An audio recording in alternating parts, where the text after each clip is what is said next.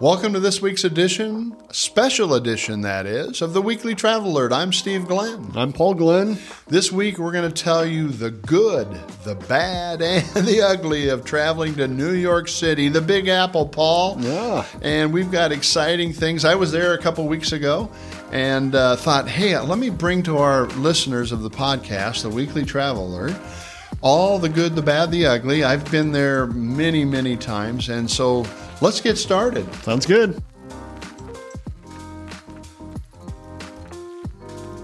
The first headline reads, The Good, the Bad, the Ugly about New York City. I'm just coming back from a travel conference, Paul, trying to learn everything about the future of what's happening in travel. It's called the Skift Global Forum in New York City. And I was at the Javits Center, which is a new convention center there by the Hudson River. Okay. Really beautiful. They had a rooftop area to walk out onto that has grass growing on the roof and all the fancy stuff. So it was really, really nice. I was impressed. Is that in the heart of Manhattan? No, it's actually on the west side. The northwest side? Yards or whatever they call that. Closer to the park? Yeah, so okay. It was very beautiful. Great convention center. Here are some of my observations about New York City. Number one, you got three airports, Newark, LaGuardia, and JFK.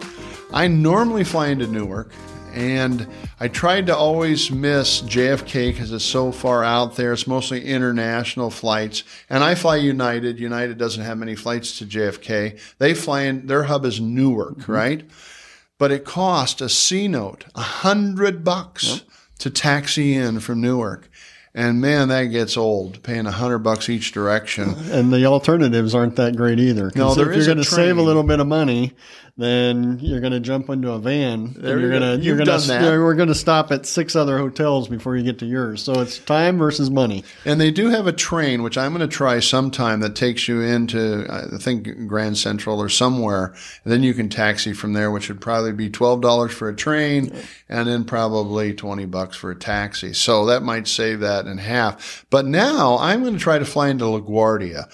LaGuardia sits real close to the downtown area, and they put billions of dollars in new terminal. It looks cool. I was going to say, for the last handful of years, it seems like everything you hear about LaGuardia has been just complaints about it. It would take you 2 hours to get to the airport because of the construction and the traffic that was being delayed because of the construction. Yeah, and 5 years ago, flying into LaGuardia was like flying into a third world country, Paul.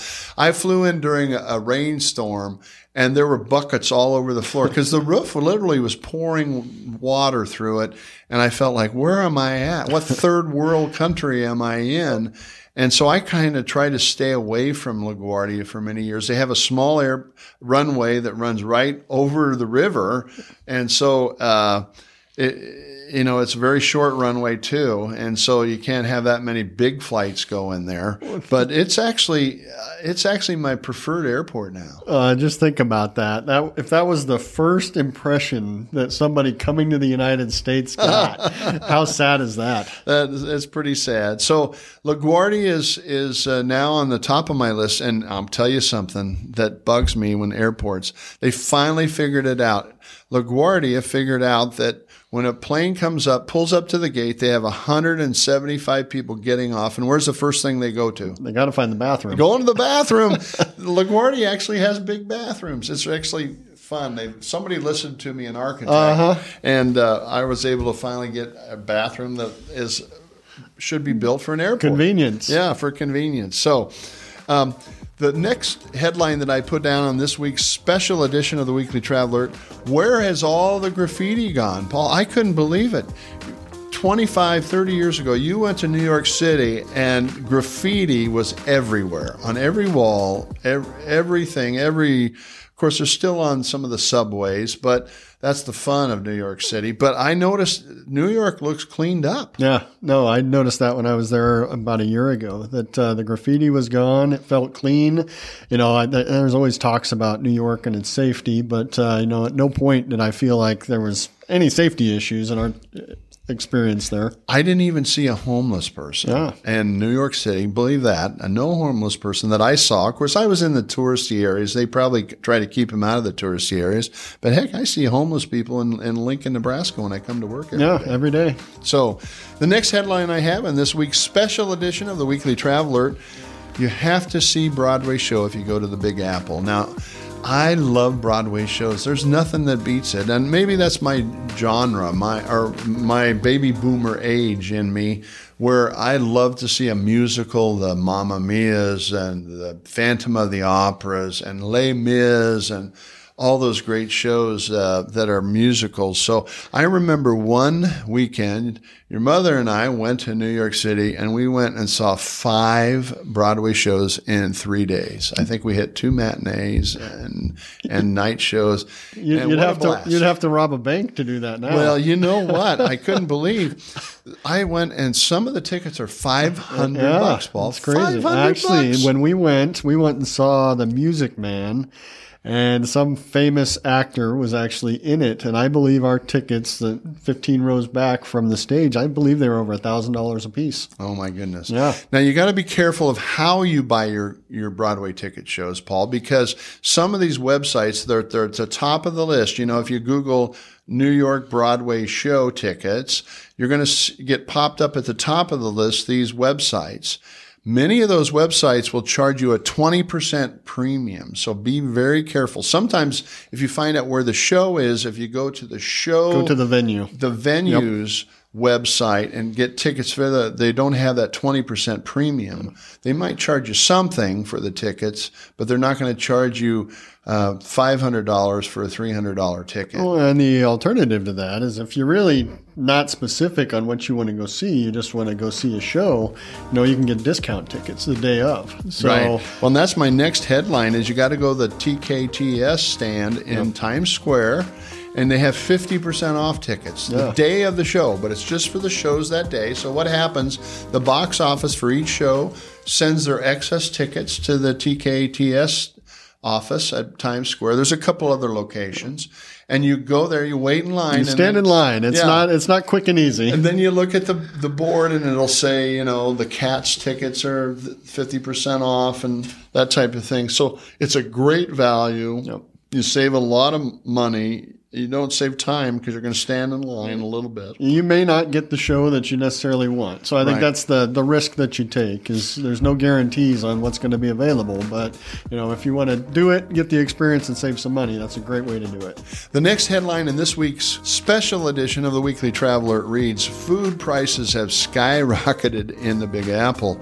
Every restaurant I went to, prices were at least 50% higher. I just couldn't believe it. Yeah. And what I found is that New York City's looking at where they're going to require them to increase their wages that they pay. Used to be they'd make most of their wages from tips. Yep.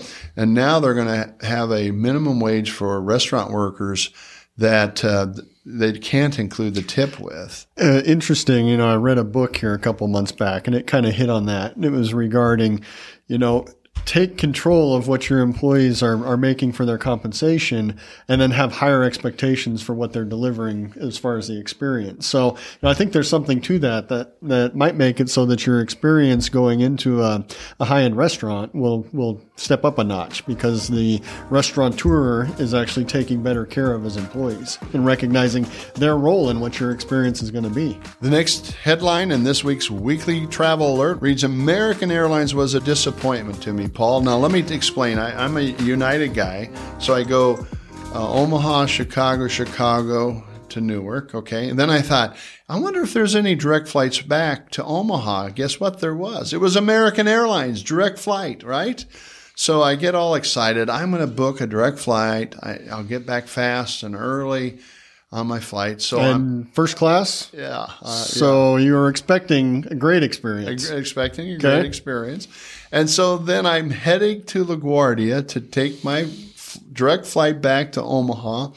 And I get this ding on my phone. Sorry, your flight has been canceled. Oh, so I get to the airport, I stand in line, and I get to this lady, and she's very helpful, and she gets me a flight from LaGuardia to Charlotte to Omaha. It was actually a good flight. And so I got the last seat on the flight, and I jumped on board and headed to Charlotte. And it just seems like I was really disappointed in the service. It just, for some reason, first class service now on American is just giving you 2 extra inches of seat room and not much more service at all. And along with that came the next statement that they made to me. This is the biggest impact right here. When the flight attendant said, "I'm sorry, all we have left is the vegetarian meal." I'm thinking, okay, I don't really want anything, but I'll try it. And so they gave me the vegetarian meal. And as you can tell, I haven't taken many vegetarian meals in my life. So I took, and I'll tell you, I could not eat this. I mean, I'll eat vegetables, and it was so bad. I don't know if I'd give it to my dog to eat, but shame on you, American Airlines, for trying to feed people like that, and especially for people that are in first class. And that are paying for first class. I mean, that's the reality is, and we've talked about this on a prior podcast, is, it used to be first class was primarily status holders for the airline that were getting upgraded. Yeah, for free. And now people are actually paying for it for that experience. So the expectations need to be increased as far as what the airlines are delivering now that people are paying that premium. The next headline of the Weekly Traveler, Charlotte Airport is actually a cool airport to go through. I actually like the hub that American Airlines has at the Charlotte Airport. You go through there, you feel like you're in the South. Mm-hmm. And they've got these white rocking chairs that everybody sits in. Yeah. They go, "Hey, I haven't seen a rocking chair in years." So they go sit in the rocking chair. The terminal is laid out, so there's lots of restaurants. There's lots of places to have food. And they have, now they have American Express Lounge there because it's an American hub. So United's not going to have a lounge there. But if you have an American Express Platinum card, you can take advantage of that with that club, which is a great club at that airport. And so I really like the Charlotte hub. It just seems like a comfortable hub to go through. Well, and I think to that, Charlotte itself is a fun city. So if you're looking for something that's not your standard top of mind weekend getaway, we did a fam trip there a handful of years back, and the food trucks and just the vibe of Charlotte is something that I really enjoyed. Never had thought about going there, and we did it, and I was like, that was a blast. Now, a FAM trip, to those not in our industry, is called a familiarization trip, where we often take some of our corporate customers, take them to a city, view different airports, hotels, and different hotels, along the way. So we sometimes use those acronyms in our business, and the rest of the world doesn't know what we're talking about. Paul, what are we going to talk about in this week's Travel Week in Review? We're going to talk about airfares. Yeah, I think we're just going to, it's been an ongoing topic regarding what's going on with airfares right now. And so, we talked a couple weeks back about business class to Europe that, this summer was $12,000-$15,000 a ticket, being at $3,500 a ticket. So business class to Europe was $3,500 about 3 weeks ago? About 3 weeks ago, yeah. And then it bumped up. The tickets I was watching were up at about $5,700 here last week at this time. And then last night I was looking, and they'd fallen back to about $4,700. So, it's still, you can get 3 for about what one cost here just 4 months ago. Well, and we talked about all the great deals to Europe where there are $400 and $600 fares from the U.S. to some European cities. And I noticed just last week, even the Omaha to Rome fare had gone up to about $850, down from about $600. So they've inched up a little bit as we go too. I've also noticed that Southwest and Alaska in the last 3 weeks have thrown in these $59, $29 special sales. So they must have empty seats still. I think they do, but even when it's just those guys that are throwing out these sales, that gets people going to look. So I think that's why we're seeing this roller coaster of pricing. It's some of the big guys are watching their inventory get picked up while these other guys have their sales going on, and so they're trying to maximize that revenue. One other thing that several weeks ago we talked about American Airlines, and I said they are kind of in this financial death spiral. Unfortunately, last week it came out that they lost almost $500 million during the third quarter. Now, get this, Paul. The third quarter is when the airlines make hay. That's when they make all their money. And what happened to American Airlines? they lost $500 million. They were expected to make almost $1 billion, but they lost $500 million. So you got to wonder about if the strategy of American Airlines is successful or is it a failure? And you and I are kind of on the same page there. We think they went down the wrong path. I have made some strategic decisions that I think are going to continue to make it so that they're not viewed as a partner to the travel management community. The corporate travel management. I mean, I think that's whether it be the travel agencies or the corporate travel accounts. So, it'll be interesting to see. I have certain things I know that I can't probably put out there. But yeah, I think some of the decisions they've made are bringing about the challenges that they're seeing, and I don't know how they get out of it. Well, and now your number one airline is United, I assume. Yeah. And it's primarily because where I live. They're the only carrier that comes in to a location that I can be at the airport or home from the airport within 30 minutes. If we had Delta in this market, I think I'd probably explore that just because of the changes in the industry over the last 3 years. And I'd rate Delta probably as the most consistent airline, and they still have some of that southern charm. They're just kind of, we are here to help. We're here to help each other, and it still feels like they have that. They care. Personal service. It feels like they care. Well, and Southwest used to have that. Now they're getting a little more plasticky and being like the other guys. So, ladies and gentlemen, thank you for joining us on this week's special edition of the Weekly Traveler, the good, the bad, and the ugly about New York City, the Big Apple. I'm Steve Glenn. I'm Paul Glenn. Please like, share, and subscribe. And add any comments or questions to the comments below so that we can hit the topics that you want us to discuss on a future podcast. Thank you for joining us, and we'll see you next week.